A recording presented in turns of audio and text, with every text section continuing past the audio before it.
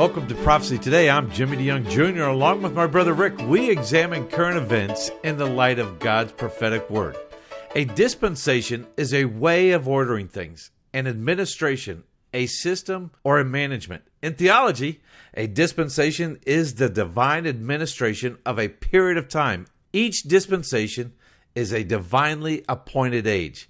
Dispensationalism is a theological system that recognizes these ages ordained by God to order the affairs of the world. Dispensationalism has two primary distinctives: a consistently literal interpretation of Scripture, especially Bible prophecy, and a view of the uniqueness of Israel as separate from the church and God's program. And Rick, on today's program, we're going to cover dispensationalism, and we are going to look at the uniqueness of Israel.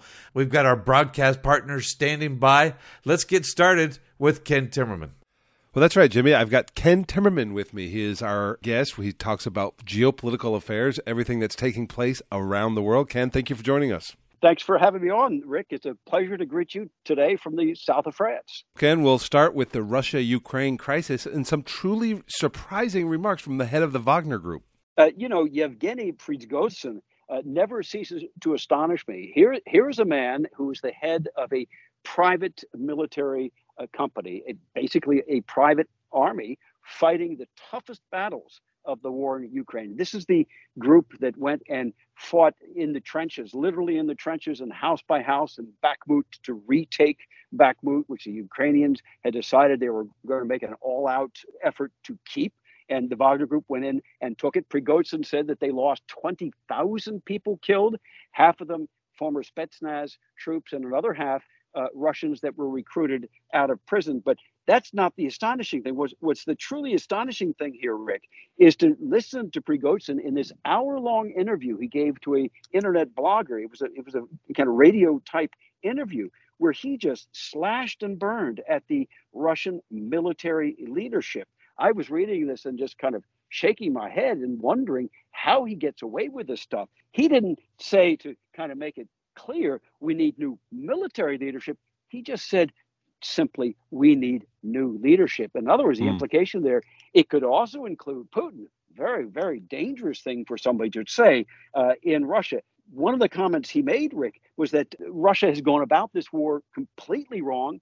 Two, the military is fighting miserably. They are not well trained, and the leadership is bad. And he said, even our goal in the beginning, which was to demilitarize Ukraine, has completely backfired. And he said, this is when he made that comment, and he suggested Russia should change the top leadership. Interesting analysis he makes when he talks about this goal of demilitarizing Ukraine. He said in the beginning of the war, let's say they had 500 tanks. Now they have 5,000 tanks, he said. It turned out to be just the opposite of what we wanted to do. We militarized it. We militarized Ukraine to the nth degree. That sounds to me like somebody who's saying this war was a mistake, and the leaders who took it into us need to pay the price. Very dangerous position, taking that against Vladimir Putin. We'll see how that turns out. Continuing our stop there in Russia, some more news coming out of the area. Vladimir Putin occasionally seeks to remind us that he has nuclear weapons, and he's done that again. Yes, he has. This week, he inked a final deal on the deployment of tactical nuclear weapons in neighboring Belarus. It's not that much of a surprise. Putin has been talking about this since March. He says, we're going to do it. They've already started to train Belarusian fighter pilots to launch tactical nuclear weapons from their aircraft.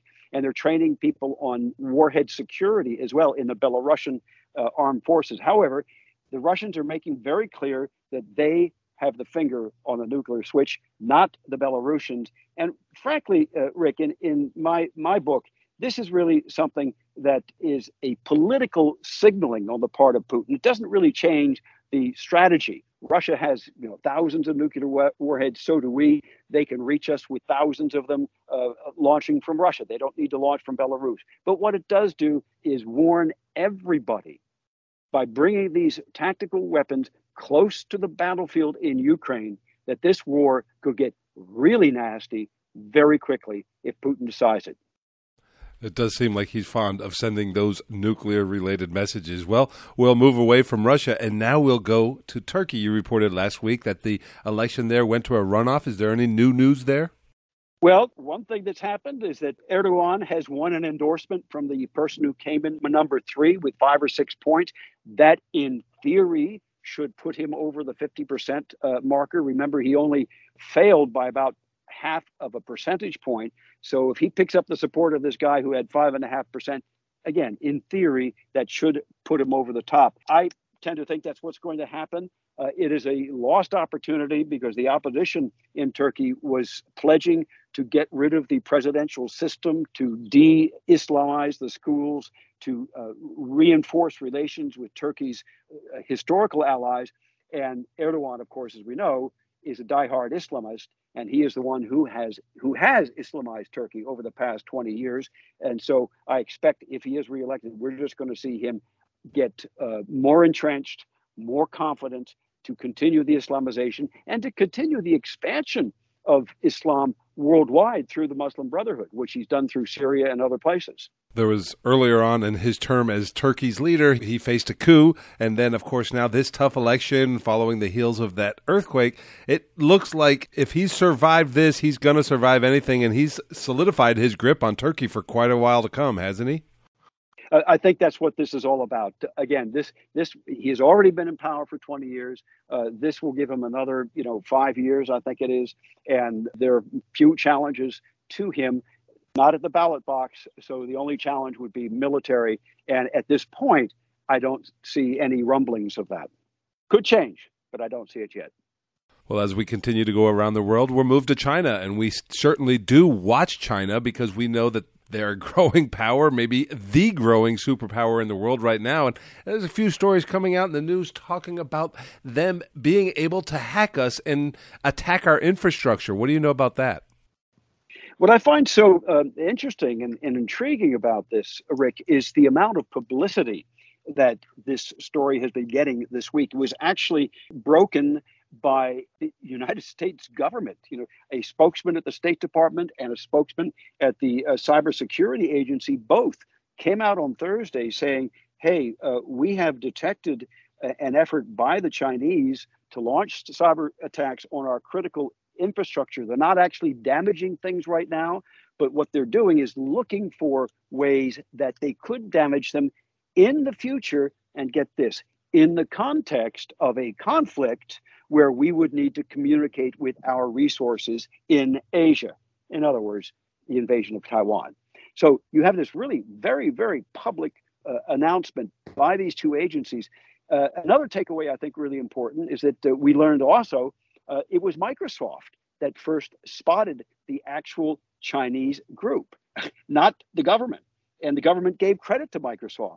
So now we're in a position now where you've got every major U.S. high-tech company with really sophisticated cybersecurity departments who are watching threats from all across the world. The third thing that leapt out at me, Rick, was the fact that Reuters was able to get the cybersecurity director of the National Security Agency to go on the record to talk about this threat. Now, that's something really quite unusual. If anybody other than the director of NSA to go public is very unusual. So here's a gentleman named Rob Joyce, not a household name, now willing to go public. That's how confident they felt at the NSA with the threat by this Chinese spying group.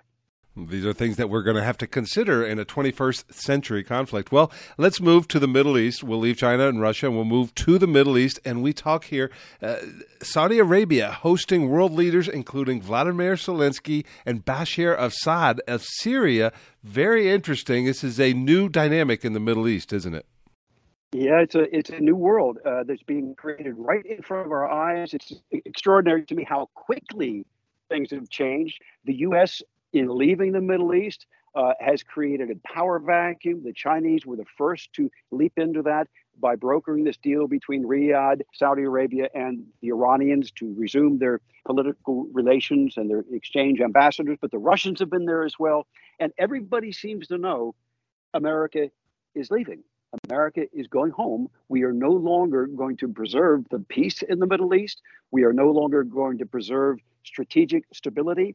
Everyone is in it for themselves, and they better get used to it and make alliances for themselves on the ground. Now, this has had a couple of very interesting consequences. One, you just mentioned those two leaders, Zelensky of Ukraine and Bashar al-Assad of Syria, coming to the Arab League, hosted by Saudi Arabia. But you also have this really growing confidence of the Israeli government. On Tuesday this week, Bibi Netanyahu held a cabinet meeting in the tunnels so the cabinet could look at the stones placed there during King Solomon's time in the first temple. And he did it, he said, to send a message to Abu Mazen, who just a few days before that had been at the United Nations saying, well, Israel has no ties whatsoever to the Temple Mount or to East Jerusalem. All of that is Palestinian. And Bibi said, no. We want Abu Mazen to know not only are those stones Jewish from King Solomon, but they've been there for 3,000 years. Israel has been there for 3,000 years, and Israel will be here for 3,000 years to come. It was an amazing message, I thought, very important, and something that I would have loved to see get more play in the media here in the West, but there was pretty much radio silence on this. Certainly an amazing interchange and a very strong definitive statement of strength from Benjamin Netanyahu, which is what he's known for. Well, thank you so much. All of these interrelated stories, we went all the way around the world. Ken, we appreciate what you do to educate our listeners. And for our listeners who would like to find out more about Ken Timmerman, you can go to kentimmerman.com. You can sign up for his newsletter. We welcome you to go there. Ken, thank you so much for joining us from the south of France. Thanks so much, Rick, for my little piece of God's paradise. And Ken, that's nothing compared to what God has for us in the future. Well, we're going to take a break, and when we come back, we'll talk to David Dolan right here on Prophecy Today Weekend.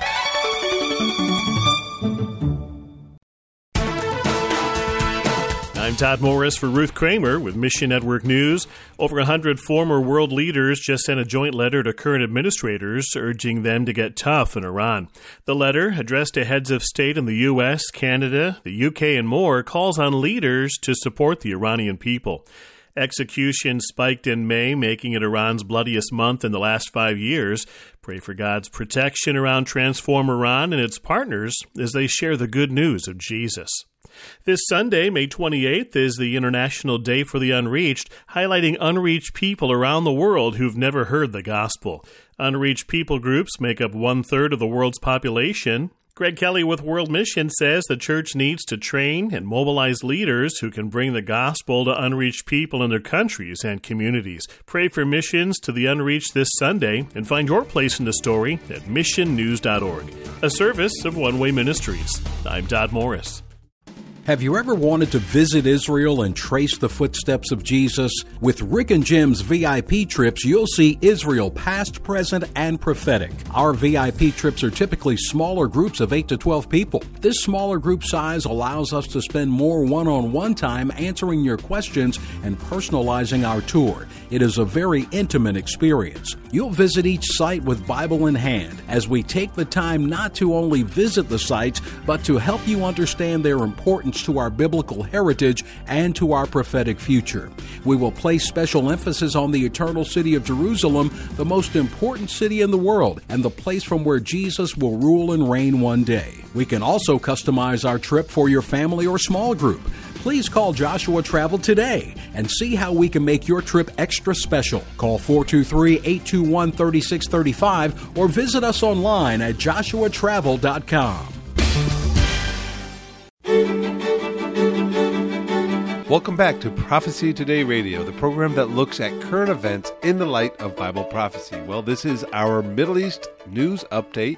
Each week we have Dave Dolan with us. Dave is a good friend. He was a journalist in Israel for 30 years. Dave, thank you for being with us today. Actually, Rick, 33 years, but I'm glad to be with you.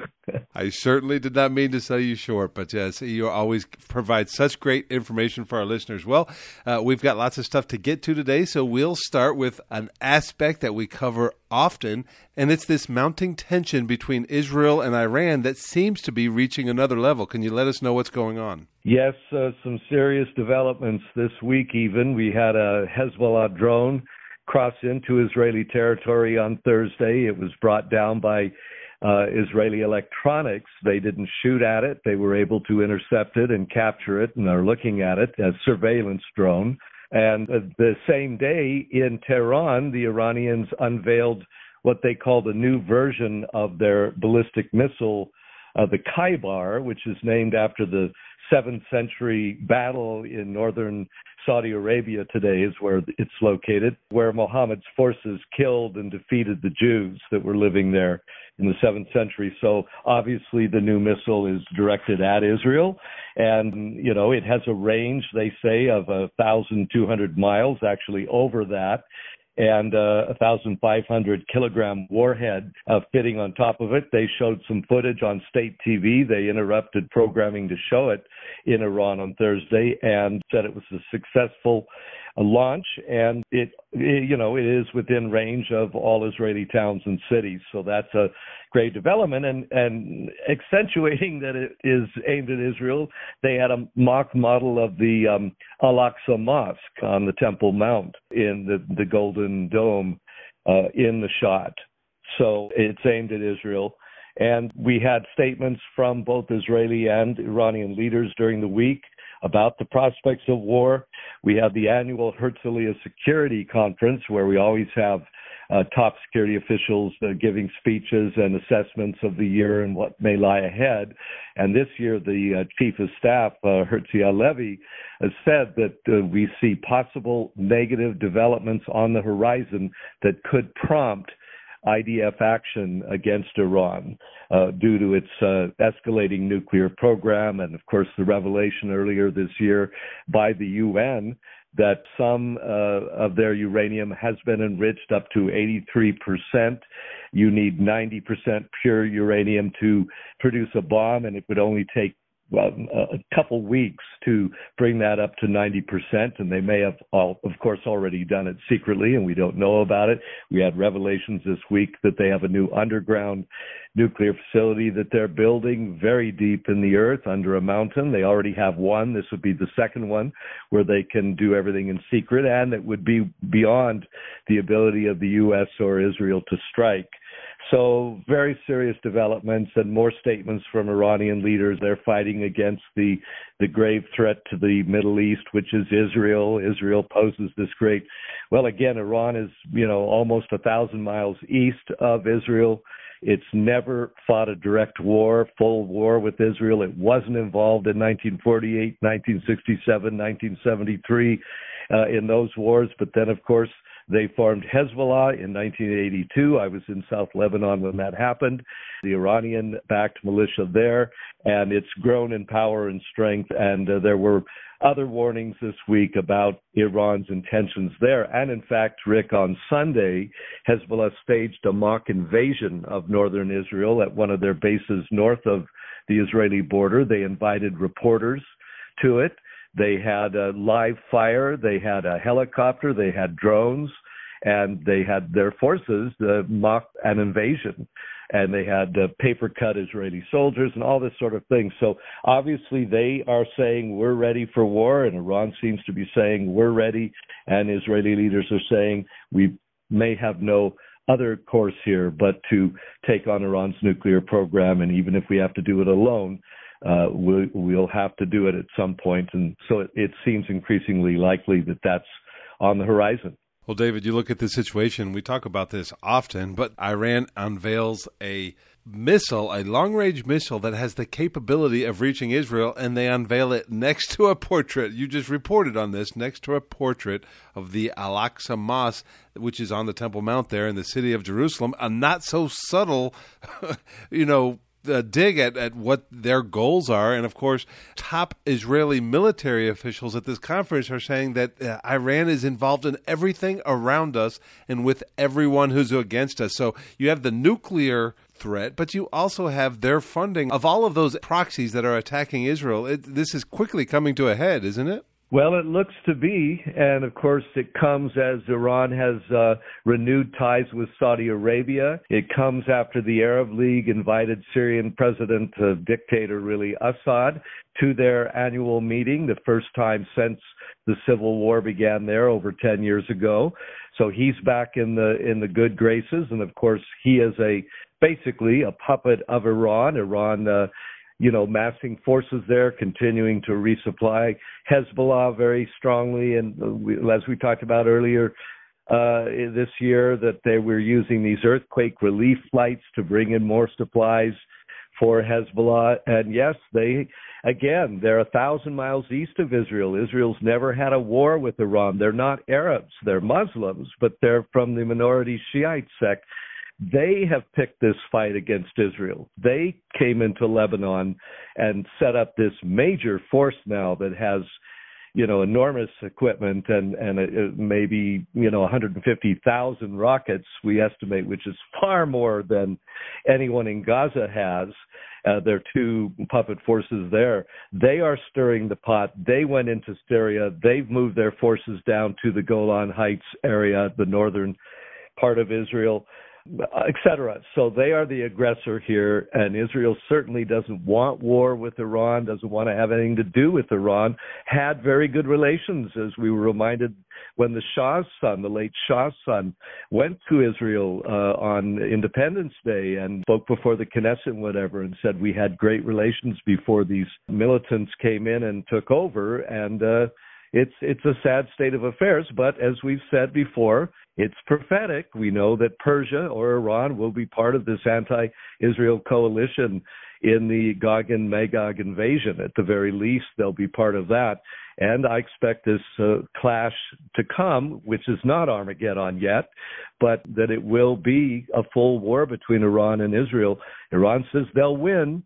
They say we have hidden capabilities, but Israel definitely has capabilities that they've never revealed, and I know of some of them, but I'm not allowed to see. Well, when I was a journalist in Israel, I could have been penalized for saying anything about it, but I still respect that, their secrets are secret, and I just had sources that revealed some things to me. But it's tense, but it's always been over the past, since 1982, and we've been building to this, but it looks like we're heading towards a crescendo in the next year or two, but we'll see. As you said, David, that clash that is to come is prophetic. We may not be seeing what the Bible says is actually going to happen, but we're seeing what is setting the stage for what is going to come. Well, we look at the political, and it's setting the stage for the prophetic to be fulfilled. Sometimes we get in the weeds a little bit with Israeli politics, but these are very important developments that let us know what's going to take place in Israel. Well, final question. We just have a few minutes left here. David, we are approaching another Jewish holiday, a feast holiday, Shavuot. Could you tell us a little bit? And I'd like to hear about you spent so much time in Israel, so you have some great stories, some great insight into these holidays, how they take place in Israel, and what they mean to us as Christians and prophetically as well. Can you talk to us a little bit about Shavuot? Yes, Rick, it was one of my favorite holidays every year in Israel. It's one of the three pilgrimage feasts where Jews are instructed in the Bible to go up to Jerusalem and worship the Lord there. But unlike Passover and Tabernacles, which are both week-long feasts, this is just a 2-day feast. It began Thursday night and is ending this evening. And so it's a lot less work, frankly. The wives especially love it because there's a lot less cooking and preparing to do, and all the cleaning before Passover isn't part of this. In fact, traditionally, light meals are eaten, fish is eaten, dairy meals are eaten, and people just relax a little bit more than the other two holidays. But it is, the 50th day after Passover. It always falls there. And that's the counting of the Omer is the 49 days in between the second day of Passover and Pentecost, we call it in English, which means 50 in Greek. Shavuot, of course, means weeks in Hebrew, and it marks the 7 weeks between Passover. And it marks the first harvest, the early harvest. Most Americans would think, well, it's pretty early in the year for a harvest, but not in Israel. The first harvest is in late May and June, and then there's usually a second in the fall. So it's a happy holiday, and there's lots of conferences and lots of visitings and things going on, and I enjoyed it very much every year, and I want to wish a happy Shavuot to any of our Jewish listeners today. Well, thank you so much, David. As always, you bring a wide wealth of knowledge and experience to the program. We appreciate it. Thank you for keeping our listeners informed, and we look forward to talking to you again soon. Glad to be with you, Rick. God bless. In today's world, a biblical worldview and a proper understanding of biblical prophecy should be a priority. At a time when many false doctrines are entering the church at a frightening pace, we must be able to rightly divide God's Word in order to live a pure and productive life for Him. If you would like an in-depth understanding of biblical prophecy, let me challenge you to consider Dr. Jimmy DeYoung's School of Prophets. The School of Prophets is an online study for the layman or student pursuing a master's or doctorate degree. Dr. DeYoung's online study program will allow you to develop a timeline of biblical prophecies of the past, as well as future prophecies yet to be fulfilled. Your personal study of God's Word will only be enhanced by Dr. DeYoung's School of Prophets, and your life will be changed as you better understand, like Daniel, where you fit into God's calendar of events. If you're interested in developing a deeper understanding of God's prophetic Word, let me personally invite you to become involved in Dr. Jimmy DeYoung's School of Prophets. Call today at 8-Prophecy-8. That's 877-674-3298. Or visit us at schoolofprophets.org. Welcome back to Prophecy Today. I'm Jimmy DeYoung Jr., and along with my brother Rick, we examine current events in the light of God's prophetic Word. This half hour, we've got two good friends, Dr. Rob Congdon and Paul Scharf. First, let's get started with Dr. Rob Congdon. Well, that's right, Jimmy. We have Dr. Rob Congdon with us today. He's been on the program many times before. He's a good friend of ours, has his own ministry, Congdon Ministries International. Rob, thank you for joining us today. Well, it's good to be with you, Rick. Always enjoy it, and to be with your listeners each time. Your ministry of Bible teaching is what I think is so important here. And I've been following you, and you're signed up for your newsletter. I get your newsletter, and I find out what's going on with your ministry. And I know you're doing a series right now on Ezekiel 38 and 39 and God's sovereignty, which I wanted to talk to you about today. But before I do that, can you tell our listeners how they, if they were interested after listening to this program, if they're interested, how they could find out more about your ministry and about this specific class that you're teaching online right now? Well, sure. If they just go to the internet and go to cmi-tv.net. Well, thank you for that, and we do appreciate your ministry so much. You know, we talk about current events here on this program a lot, but, you know, our real heart, our real focus is teaching the Bible, specifically Bible prophecy, but in general, the correct interpretation and looking at Scripture. That's something that your website does. And this new venture, the Classes for Bereans, excellent resource for our listeners. Well, we'll start, and the message that you have is titled The Sovereignty of God as Seen in Ezekiel 38 and 39. That's the one I was going to be talking about today. But before you started, you kind of gave a little preamble where you explained that these few chapters here in Ezekiel, God puts the bookends of Ezekiel. Can you tell us what you meant by the bookends of Ezekiel? Right. They're actually sort of bookends of time. When you get to, as you go through all of Ezekiel, you come to chapter 36, and that to the end of the book is significant end-time latter-day events. And I've said that they're like two bookends, A to Z, if you will, because in 36, God starts speaking to Israel, and he's saying, here's your future, Israel, in the latter days. And he begins really in Ezekiel 38 with the battle of Gog-Magog, which I believe the Bible teaches is going to occur between the rapture and the start of the tribulation. Now, I don't have any problem with somebody who says, no, Gog-Magog battle will occur right after the start of the tribulation. That's not the issue. The issue is that all of the tribulation events will begin really with this battle of Gog-Magog. And therefore, that's the A of the bookend. And then when you get to the end of Ezekiel, you've gotten to the end of the millennium. And so that's the Z, the other bookend. So in between, you basically, Ezekiel gives you an overview from the beginning of the tribulation to the end of the millennium. And I find it very significant because his emphasis is on the millennium to give Israel the hope that, yes, Israel will exist not only until the end of the millennium, but on into eternity. And so God wants his people of Israel to know that when they're in exile in the Babylonian captivity, that's when Ezekiel wrote, that there is a future for the nation of Israel and for those people's descendants to come. One day, God will be working with them. And so it's an exciting study, and many people focus in on the details of the Battle of Gog-Magog, and I do that. I have a 5-hour series on that of videos. But what I was noticing as I studied it, that really 38 and 39 seem to focus, in reality, on the sovereignty of God. And I found it so fascinating that God would give 3 prophetic messages to a pagan, unsaved Gog who's going to come and attack Israel. So that's how I got into this study on the sovereignty of God in Ezekiel. We talk on this show very often about those specific details and about the countries that are in 38 and 39, but I did think it was very interesting the way you talk about these 3 specific messages that Ezekiel gives to Gog, that God gives to Gog as he talks about his sovereignty, and an example of that. Can you tell us a little bit about these messages and how they demonstrate God's sovereignty? Well, yes. By the way, sovereignty is a key issue in many churches today, and I thought this was a beautiful passage to really explain his sovereignty.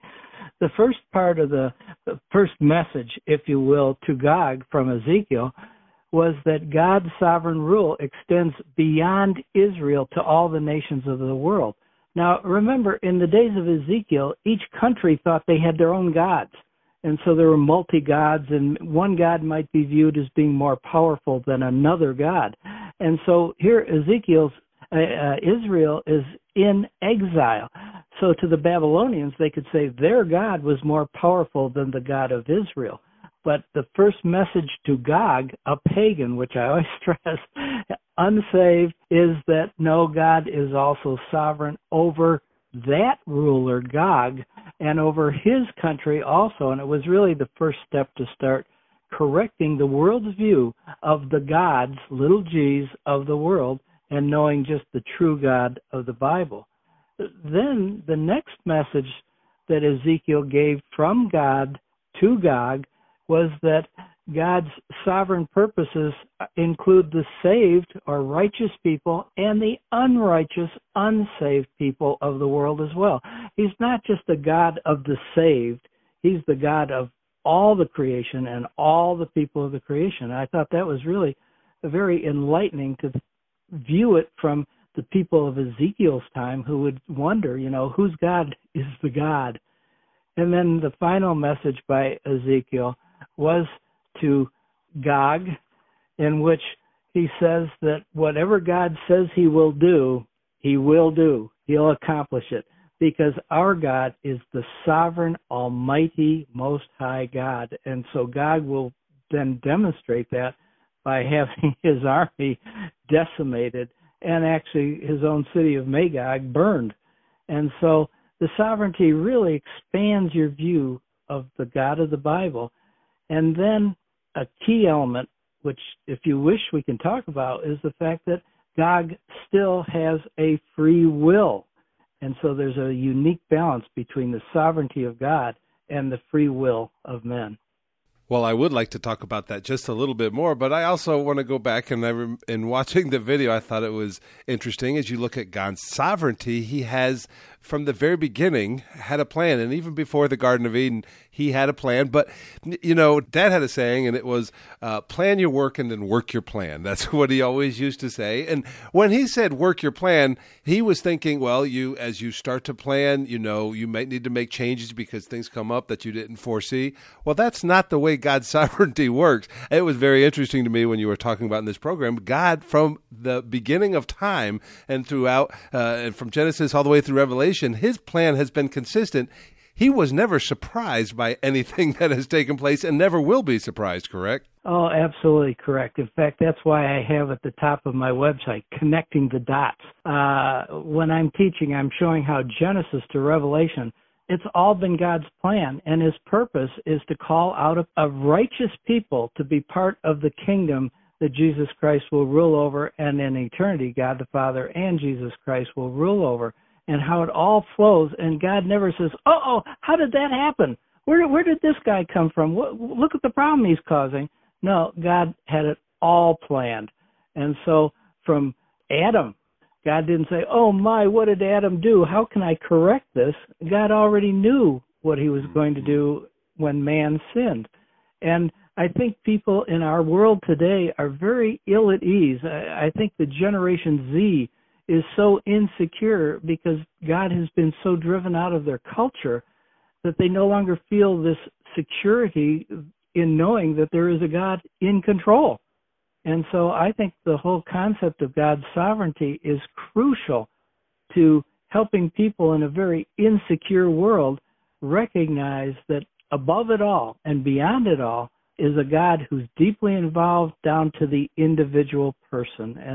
And that's really a message we as Christians need to get out, is that God cares about all people, loves them, and this is all part of his purposes, and it's up to the individual in their free will to decide whether they want to work with God and know him and fellowship with him or not. But it's exciting to me when I look through Genesis to Revelation. And each Sunday I teach an adult class, and we've been going through that. And the young adults in the class are really getting excited because it's showing them, yes, God is in control.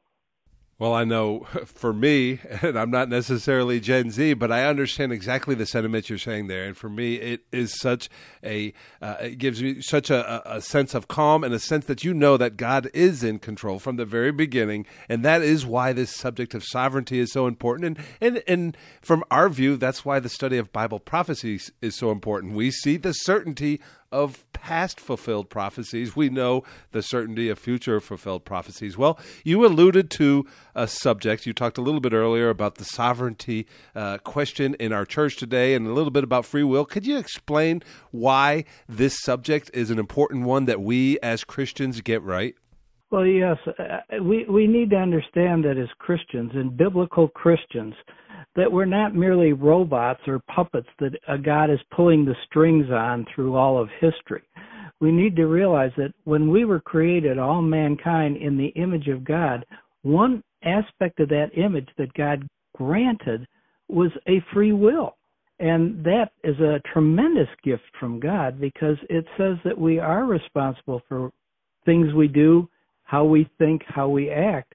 And yet, God, being sovereign in allowing us that free will, has set limits on how far we can go on any of the aspects that we would go on. And for a Christian, he tells us that, for instance, we'll never be tempted beyond what we are able to bear, and we don't have to give in to the temptation. So God does set boundaries, but within that free will, it's a tremendous gift of God because it makes us intelligent beings who have real purpose in life, and part of that purpose is to understand what God's will is for us personally, and then to make that freedom of choice, saying, yes, God, I want to follow your will. And as I said, there's sometimes in history God has stepped in with some people who he tried to get them to see something, and they didn't want to see it, and they didn't want to see it, and finally God says, no, now's the time. I'm coming face to face with you, and are you ready to do my will? And a good example of that is the Apostle Paul. God reached out to Paul many times, but in the end, Paul had to make the decision when he saw Jesus Christ to accept him and then to do his will, and would continue so through the rest of his life. So again, I guess I keep stressing the younger people, the generations, X, Y, Z, if you will, they don't see, not only are they insecure today, but they don't understand there can be real purpose in life and direction in life by a God who doesn't make them a robot, but a God who gives them a self-will, and God guides that will, and they can pick and choose whether they obey it. And at some point, he has limits how far he will allow them. But what a tremendous gift. I think many religions of the world are almost fatalistic in saying that you really have no choice. What will be. God determines that, and you have no choice. No. That's wrong. And Calvinism today, a whole group of Calvinists are saying basically God's making you a robot and determines what tie you wear on the day and what socks you put on. That's not the God of the Bible. He's given us a tremendous gift of freedom within his guidelines, and to follow his word is the way we can succeed in life and have real purpose. So I think it's exciting when you study sovereignty and you see this balance of free will and God's power and sovereignty. What an exciting thing to be a Christian. Certainly is, and what a timely message from the book of Ezekiel. Well, Dr. Rob Congdon, as always, we appreciate your ministry. We appreciate your ability to educate our listeners, and we look forward to talking to you again soon. I always look forward to it and enjoy being able to hear from your listeners, too. May the Lord bless them and you. We really appreciate you guys. Well, Rick, Dr. Rob Congdon always gives us information. We love having him on. He was a favorite. He still is a favorite, actually, giving us information about the nations of Ezekiel 38 coming together and how that all plays out. Again, we focus on what we know to be true in God's Word, Bible prophecy. And a lot of people always say it's really hard to understand it, but really, if you use the proper study methods, proper hermeneutics and understanding God's Word and setting your mind and your heart, humbling your heart, as Daniel did. The prophet Daniel, he humbled himself before the Lord. And I think that is so very key. And, of course, with broadcast partners that we trust and giving us information, it really does help the body of Christ to understand. Well, our next guest is no stranger to the program. If you're a listener to the program, he's been on here many times. Paul Scharf is his name. He's got a ministry. We're going to talk about that in just a moment. Paul, welcome to the program today. Thanks, Jimmy. Great to be back with you. Yes, it's great to have you with us. I know that you are busy. You're speaking in Green Bay this weekend. You're a busy man, as we all are, going to places that God sets before us where people want to understand God's Word, God's plan, God's program. And I sure appreciate what you do. How do people find your information? Jimmy, I'm a church ministries representative with the Friends of Israel Gospel Ministry, and I have all my ministry resources on sermonaudio.com at sermonaudio.com/pscharf, P-S-C-H-A-R-F.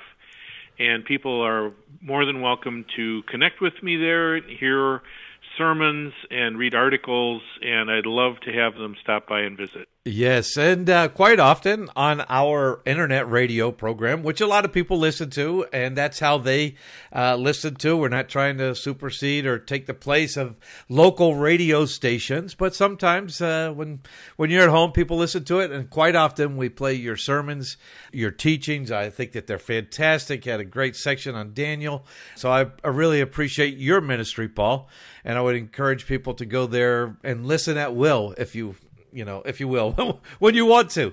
But one of the men that we have on our program and that Dad used to have when he would interview Dr. Whitcomb, Dr. John Whitcomb, right. You were involved in his ministry. What was really the heart and focus of Dr. John Whitcomb? Oh, Jimmy, Dr. Whitcomb, of course, now with the Lord for 3 years, became my mentor, and I was incredibly blessed to have that experience, that opportunity. At his heart, as you asked, Jimmy, I would have to say the key issue was he wanted to totally understand, rightly divide God's Word, and to take what he had received, those treasures that had been given to him by his precious teachers, men that he dearly loved, and likewise hand them down to others who could teach as well. And of course, that comes right out of Dr. Whitcomb's life verse, 2 Timothy 2:2. The things that you have heard from me among many witnesses, commit these to faithful men who will be able to teach others also. Wow, I love that. That's your mentor was Dr. Whitcomb. I hear that in your teaching, and you can, just as my mentor was my father. People, when they hear me, they hear maybe a version of my father through our teaching, and that's what we are to do. We are to help others to become Christ-like, and help them along the way. What when as you knew Dr. Whitcomb, how did it show through his study habits, his life, that verse? Oh, Jimmy, his study habits were maybe a little hard to define or emulate because it was hard to tell when he started studying and stopped studying. His life was a life of devoted to the Word. let me back up for a second and say one of the reasons I chose the seminary that I attended was because I knew I would have the opportunity to take classes there with Dr. Whitcomb, and they actually began the fall that I went to Faith Baptist Theological Seminary in Ankeny, Iowa in 1994. I ended up having 10 classes with Dr. Whitcomb there, and as you said, it was 20 years ago this weekend. My wife and I visited the Whitcombs for the first time, and out of that came the opportunity to serve with Dr. Whitcomb, to assist him in his ministry. And I got to observe him in a lot of different contexts through the years. And I, for instance, came to find out at one point that when he was, back in his hotel room or wherever he was between days of ministry, he wasn't sleeping all night. He would get up in the middle of the night for several hours often and be studying the scriptures and preparing in his mind for what was to come the next day. Just things like that, Jimmy, that are just almost incredible to think of. I remember seeing him in his study at his desk, and it was quite a amazing picture to behold. He would have stacks of papers and books and magazines, but of course he knew where everything thing that he needed was. Yeah, that's a great story. And as we think about it, and of course we're talking about Dr. John Whitcomb. He for 20 years, Paul, you worked in his ministry alongside of him. He was a teacher. He worked with Answers in Genesis, correct? Yep, he did much teaching and various ministries in cooperation with Answers in Genesis, as well as, of course, Institute for Creation Research and your ministry and many others. Yes, and Paul, the reason, and folks, you might think, well, why are we talking about Dr. Whitcomb? Well, of course, he set a great example in the faith for us as men as we are continuing along, but. What do you think, Paul, that Dr. Whitcomb, who was a great teacher of Bible prophecy, of the Bible in total, from Genesis to Revelation, yes. Alpha and Omega, what do you think he would want us to know, to do now if he were here? Well, Jimmy, of course, it's been more than 3 years since he has passed to go to be with the Lord, and how incredibly, profoundly our world has changed in those 3 years.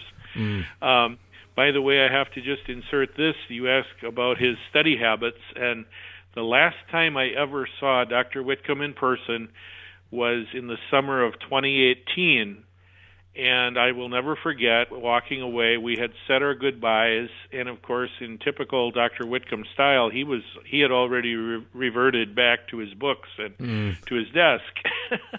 And so as we were walking out the door, I saw him and just glanced at him for a moment, and realizing the significance perhaps of that time, as it did turn out to be my last time seeing him on this earth. He was sitting at his desk, going through papers, looking through various documents as if he were going to be in the classroom on Monday morning. Oh, wow. And the last night that he was alive on this earth, Jimmy, before he died, he was working on a paper he was writing. And he died that night in his sleep. So those are a little bit more to give us a clue, an insight into his mind and his heart. If he were here now to see the things that have happened since he's left us, I think he would be absolutely astounded, and I think he would want us to be focusing much energy on preparing people, telling them about the Lord's soon return, explaining the significance of the signs of the times and how we can certainly not set dates for the Lord's coming, but understand more about the times in which we live by looking ahead at the prophetic scriptures and seeing the shadows of those events falling back in our time and becoming just prepared in every way and preparing those around us as God gives us opportunities to meet the Lord and to stand before Him. Well, you've written and you've been focusing on dispensationalism, and I appreciate that about Dr. Whitcomb, and that and your understanding of what he would want us to know and to how we should be living our lives. And this would be also the repeated message of many Bible teachers and expositors of the faith, and as they understood God's word. And so let's continue on. Let's continue on the vein of which Dr. Wickham would want us to talk, which would be about dispensationalism. And what is dispensationalism, and why is it in decline? Well, you're right, first of all, Jimmy, about Dr. Whitcomb. He never wanted to be known simply as a creationist. He wanted to be known as a Bible teacher. And he certainly dealt with prophecy and much with apologetics, and as you mentioned, with dispensationalism, which is, Jimmy, I believe the result of a literal interpretation of the Bible, and then putting those results of our exegesis of the text, our literal interpretation of the text, together in a system, and that system has come to be known dispensationalism. And the kernel of truth in that is that basically this: God has a program for the nation of Israel, and he has a distinct program for the church. And there is a continual distinction between those two peoples, Israel, the nation of Israel, and the church. And the church does not replace Israel, but God still has the future for Israel. He will fulfill every prophecy he's ever given, every promise he's ever made to the people of Israel. It will all come to pass still in the future after the church age is complete, and we believe that ends with the rapture of the church. But I think there's lots of hope. Jimmy, you asked why is dispensationalism in decline today, and I think one of the reasons is because if dispensationalism comes to us as a result of a literal study of the Bible, perhaps one of the reasons that dispensationalism is in decline is because we're not studying the Bible as much. And that's again what Dr. Whitcomb would advise. In fact, he would put it something like this: Let's do the impossible. Yes. Open our Bibles and begin reading, begin studying, word upon word, line upon line, and going through the text and understanding what the Bible is literally teaching. And we could talk about all kinds of trends, and as you mentioned, I'm writing a series of articles currently called Where is Dispensationalism Going? And people can find those on my page at sermonaudio.com/psharf, and they run in other places as well. And I'm dealing with these questions to try to give hope, especially to younger people coming along who I believe need to be reinforced in their confidence that, yes, the Bible, rightly interpreted, leads to the dispensational system of understanding. Well, Paul, our time is short today, but let's look at this over maybe the next few weeks. Dispensationalism, talk about it, and get a better understanding and how it fits into our lives practically, and where we are, where the church is, and how it all works. Paul, thank you so much. Look forward to having you back next time. Thank you so much, Jimmy. God bless, and I believe Dr. Whitcomb would be pleased with the things we've discussed here today. Amen. Amen. Folks, we're going to take a break, and when we come back, our Legacy series with Dr. Jimmy DeYoung, right here on Prophecy Today Weekend. Welcome back to Prophecy Today. I'm Jimmy DeYoung Jr. along with my brother Rick. We examine current events in the light of God's prophetic word.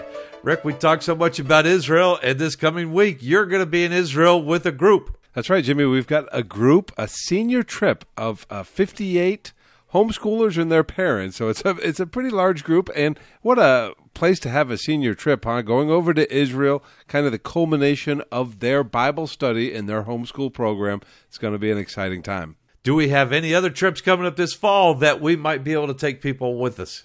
We actually do, Jimmy, and if you're interested, please call our office, 423-825-6247, October 11th through the 23rd. We've got an Israel trip with a Jordan extension, and we also have a trip November 8th through the 17th. just a trip to Israel. And then, of course, next year we have several tours. If you're interested, call our office. But I'd love to talk to you about going to Israel, the greatest classroom in the world for studying Scripture. It is. And there's a lot of people that go to Israel. We have a way of teaching, looking at Israel past, present, and future. So if you're interested in going with us, we'd love to have you go. Well, Rick, today on our Legacy series, since we're covering dispensationalism on the program today, we're going to look at our new study on God's plan through the ages. God does have a plan for this world, and we must understand His plan and our part in this plan. The way we come to an understanding of this plan is by a serious study of His Word, which we will do in the next number of weeks on this program. The book of Genesis is where we'll start. The title of this study is The Beginning of Forever. We will look at the first 12 chapters of Genesis in the next couple of weeks. These chapters cover the first 2,000 years of history. That is, if you believe, as we do, in a young earth theory. So we're going to begin our study today with that thought, and we'll go to the first chapter of Genesis, Dr. Jimmy DeYoung, and the Legacy series. A literal interpretation of the creation account in Genesis chapter 1 would say it's a young earth, approximately 6,000 years old, and it was created in 6 24-hour days. So it does make a difference. Listen, if you make it an old earth concept based upon an allegorical approach or a non-literal or a spiritualized interpretation of Genesis chapter 1, you basically do away with salvation and the capability of being saved. Because of the fact if death has already happened over these millions of years to bring us to a place where man comes into existence, then what is the result of sin? Not death anymore. That's already been in place for many years. It does make a difference. It is important we choose the right approach to understanding history. And so what I'm going to do this week with you is look at God's plan through the ages. This is key.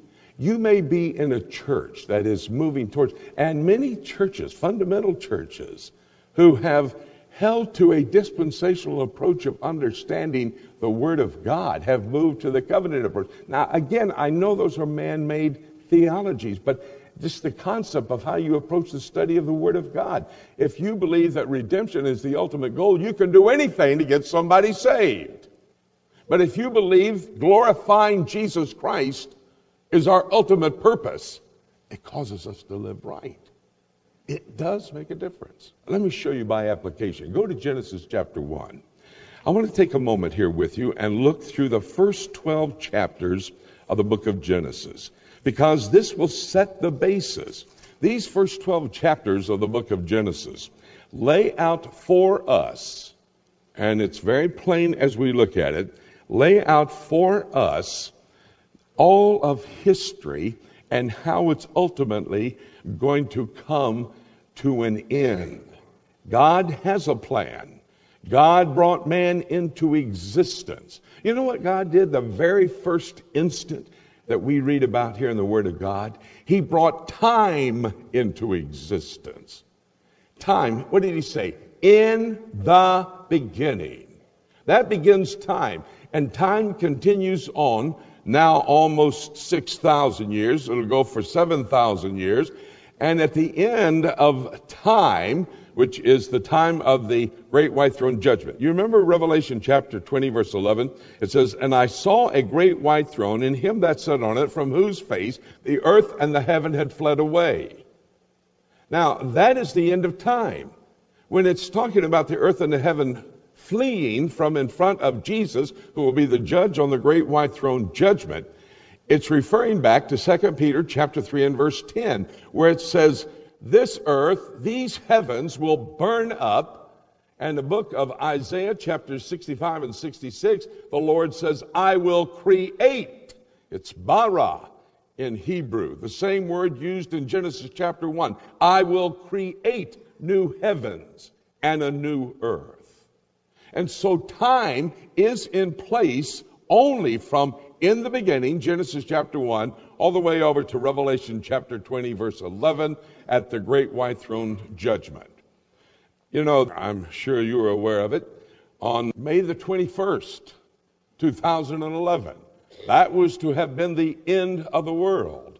Judy and I were out in California, in Los Angeles, where I thought that was the end of the world. But anyway, we were there and having a ministry, and all day Saturday, May the 21st, we were doing everything we were going to be doing and just watching and seeing and waiting to see if it was going to be the end of the world. Next morning, the 22nd, got up, went to the church where I was speaking, got there very early because we wanted to make sure everybody was there and the end of the world hadn't happened. They were all there. Later that afternoon, Harold Camping came on the air and he said, "Folks, I miscalculated. I've recalculated. It's now going to be October the 21st. I think October the 21st is past, but we're now in 2012, and hang on for December the 21st, 2012, when the Mayan Indian calendar runs out, and that's the end of the world. Now, get ready for some blockbuster movies coming out of Hollywood, television programs, already primetime specials on ABC, NBC, and CBS, talking about the end of the world. The problem is they never read the manual to help them know when the end of the world was going to be. Harold Camping was only 1,007 years off base. Go back to study, buddy. The end of the world has not happened yet. It will not happen for 1,007 years. The rapture of the church, the 7-year tribulation, the return of Jesus Christ, the 1,000-year millennial kingdom, then the great white throne judgment. And because now I have taken a literal interpretation of the Word of God, I can understand those guys were off base. Do you know from the body of Christ, Harold Camping raised $8 million the last week before May the 21st to help promote this heresy from the body of Christ. Should have known by looking at the Word of God. So in Genesis chapter 1, we see what happens here. In the beginning, time and space were created immediately. In the beginning, God created the heavens and the earth. Amazing. This is a literal account of how it all came into being. God has only written one book. He used some 40 men over some 1,500 years to write 66 books about what he wanted us to know, about history, his story. And he used Moses to write the account for us. 6 24-hour days. How do I come with that? Well, I compare it with what the Lord gave to the Jewish people there on Mount Sinai, called the law, the Torah. And in Exodus chapter 20 and verse 11, he says, I created the heavens and the earth and all that is within them in 6 days. Now, just prior to that, he was exhorting the Jewish people to rest on the 7th day, as he did after creating the earth and all that is in it, the heavens and everything else, in 6 24-hour days. He wasn't exhorting the Jewish people to rest for 1,000,000 years. He was exhorting them to rest for a 24-hour period of time. And so when you look at the account in the book of Genesis, chapter 1 of creation, you have to approach it from a literal perspective.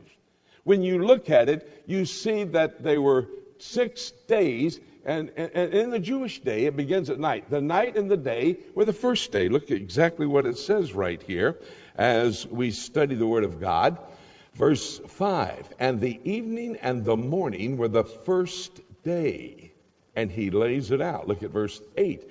And God called the firmament heaven, and the evening and the morning were the second day. Look at verse 13. And the evening and the morning were the third day. Yom, Y-O-M, is the word for day. You know that probably because you remember Yom Kippur, the Day of Atonement. Yom is the word day in Hebrew.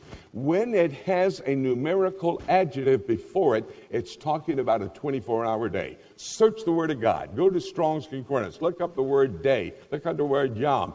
Only is it referring to a 24-hour day when it has that numerical adjective before it. So Genesis chapter 1 is the account of creation. Chapter 2 of the book of Genesis. The book of Genesis is talking to us about these creative activities that took place, but it is also referring to us the information about all the details that would have happened. Chapter 2, we see in verse 8 how God planted a garden called the Garden of Eden, We see where that was located. We'll talk about that a bit more, maybe in our study. And then when you come over here to verse 18, notice chapter 2, verse 18, the Lord God said, "It is not good that man should be alone. I will make him a helpmate for him." Verse 19, I love this passage of Genesis chapter 2.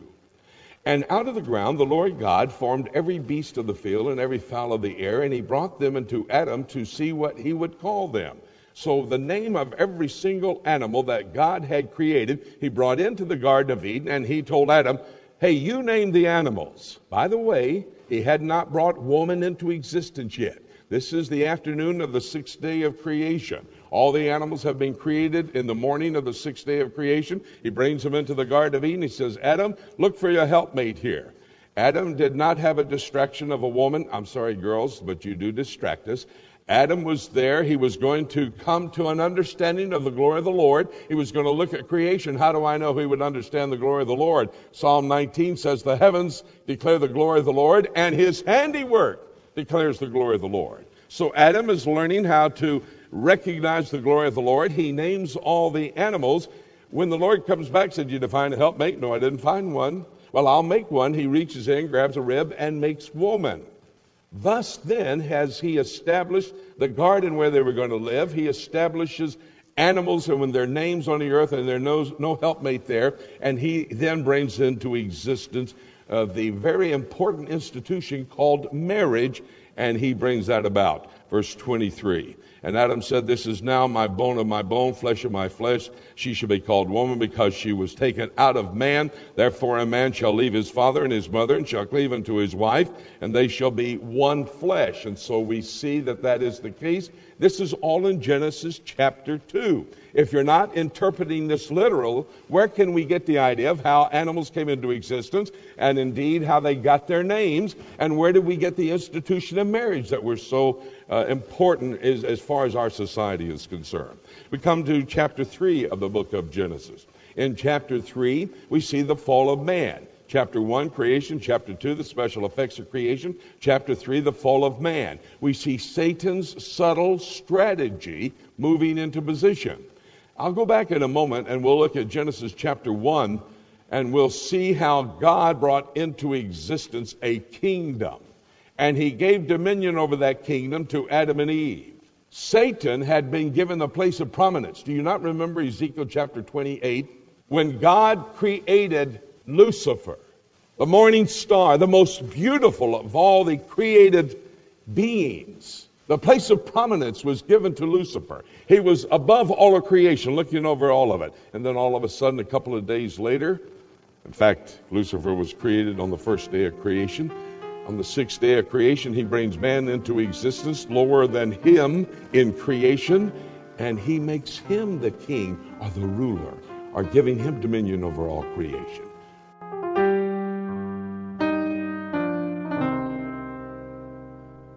And I believe that is what may have been the reason for Lucifer's rebellion against God. Lucifer had the place of prominence until man was created. Pride brought down this most prominent angel created. The fall of Satan some 2,000 years ago does set in motion the plan of God throughout the ages.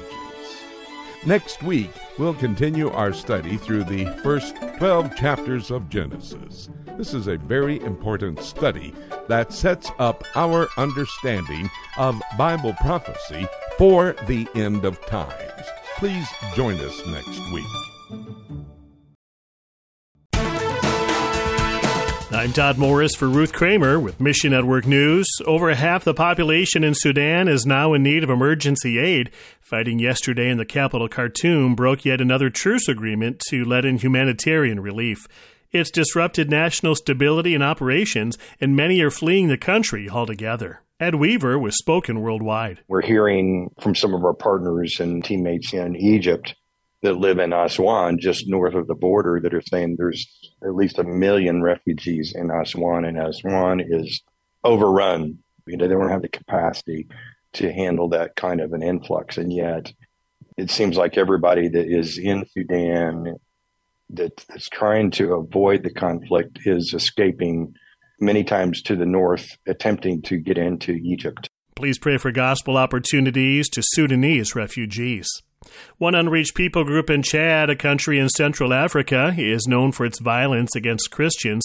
Unfolding Words, Dane Skelton. Reaching out to this group has a lot of risks attached to it, but our friend who we call Jeremiah and his team, in the Spirit of God and with great boldness, decided to take a very long journey and share open Bible stories with this group. Tribal custom says every new visitor must visit the village chief or king first. The king of this people group had a scary reputation. He was adept at using occult powers. He would manipulate people using those forces. Thankfully, the Lord protected Jeremiah and his team. Find out how at missionnews.org.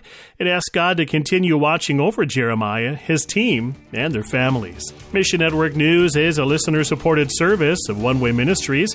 Slavic Gospel Association makes available the free book Much Prayer, Much Power. Get your free copy when you click the banner at missionnews.org.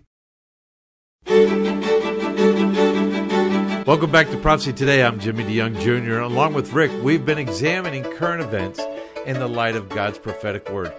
Rick, again, a fantastic program today, and key thoughts on what we covered today. Well, certainly, Jimmy, there's a lot of key thoughts. One thing that I thought was very interesting is you started off talking about dispensationalism. And as we put our program together, we have a framework, and that's what dispensationalism is a framework for which we can understand what God's plan is throughout the ages. But you look at that, we have to take that framework. We know what God said is going to happen in the future. We know what the Bible says is going to take place. And then we look at these current events as they go on, and we see what is taking place in the world and how it is kind of foreshadowing what God says is going to happen in the end times, doesn't it? Which sure does. Let me remind you again, the two distinctives of dispensationalism, and we're going to cover over the next couple of weeks why dispensationalism is so important. Paul Scharf started on it, and of course the Legacy series. I love the fact that we're going to start, and this is an old series, but this is something that our father taught about dispensationalism, that God has a plan, and it starts in the book of Genesis and goes to the book of Revelation.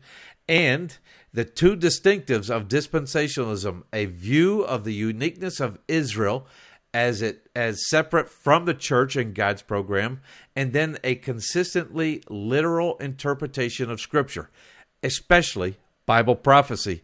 And so by looking at God's Word, we do know that God has a plan for all of mankind, and that plan plays out in Scripture. Some key thoughts that I thought of today's program, Rick, when you asked Ken Timmerman and you brought up the story of Benjamin Netanyahu, the Prime Minister of Israel, in the tunnels. You and I have been in those tunnels probably hundreds of times, literally hundreds of times, taking people through them. That was a great statement that the Prime Minister made. It was, and it was a reaction to what the Palestinian Authority president had said the previous week. Abu Mazen had said that they've been digging for, years now, and they haven't found any connection to the land for the Jewish people. So Benjamin Netanyahu took his cabinet down into those tunnels to the rocks that we've stood next to many times, that King Solomon, the Jewish king that built the temple there. And he stood with his cabinet members and said, "We have been here for 3,000 years. We'll be here for 3,000 years more." What a statement by Benjamin Netanyahu. I remember one of our videos that we did with Dad, and we were standing down by the rocks, and the tangible fact that we have that, that God exists is the uniqueness of the Jewish people and its history and touching those rocks. And that's why we feel one of the most important, in Israel, one of the most booked sites are the Western Wall tunnels, where you can go back to that foundation, to the areas where the streets at the time of Jesus, and even before that, King Solomon cut the stones that were there. So, when we touch that, we take people there, we talk to them about the uniqueness of the Jewish people. You can't deny the fact that God created and uniquely picked the Jewish people to have a role in his program, and it has been throughout history that the Jewish people are going to be there. I really like the fact, again, too, that we covered with Rob Congdon and really all of our broadcast partners, Rick, but we were looking at some other aspects of God's sovereignty.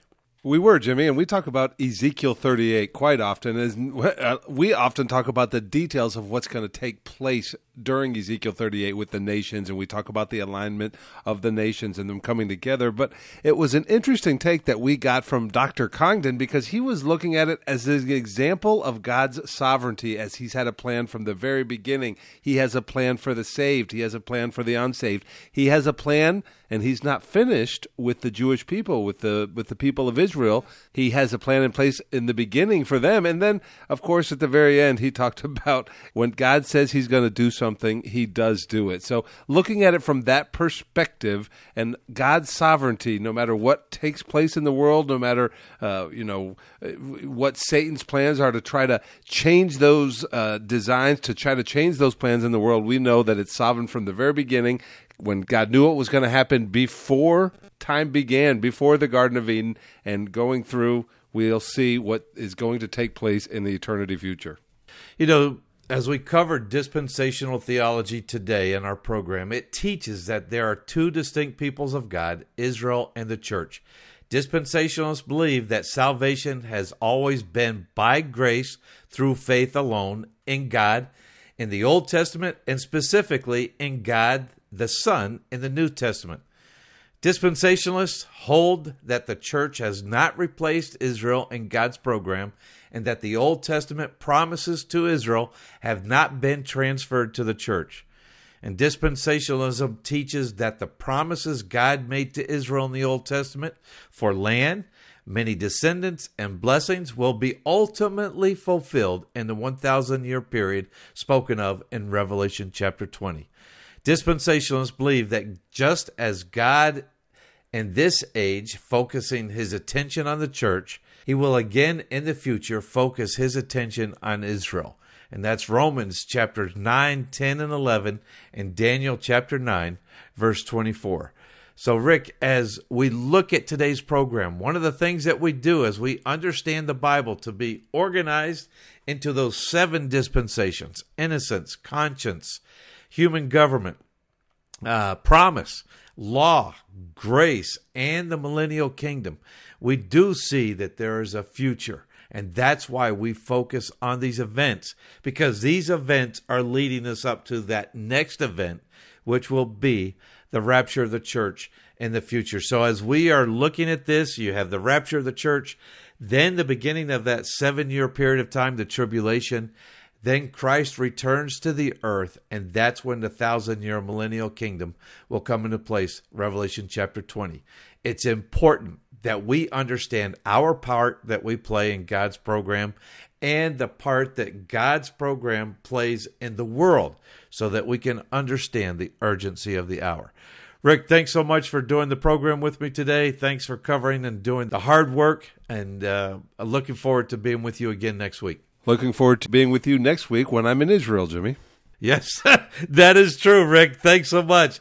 Folks, with everything that we are watching today, and as we look at these reports and you hear this, remember, dispensationalism as a system results in a premillennial interpretation of Christ's second coming, and usually a pre-tribulational interpretation of the rapture. Seeing everything that we have seen today, we know that the rapture could happen at any moment. Let's keep looking up until. Thank you so much for joining us today. This is Jay Johnson inviting you to join us again next week for more of Prophecy Today.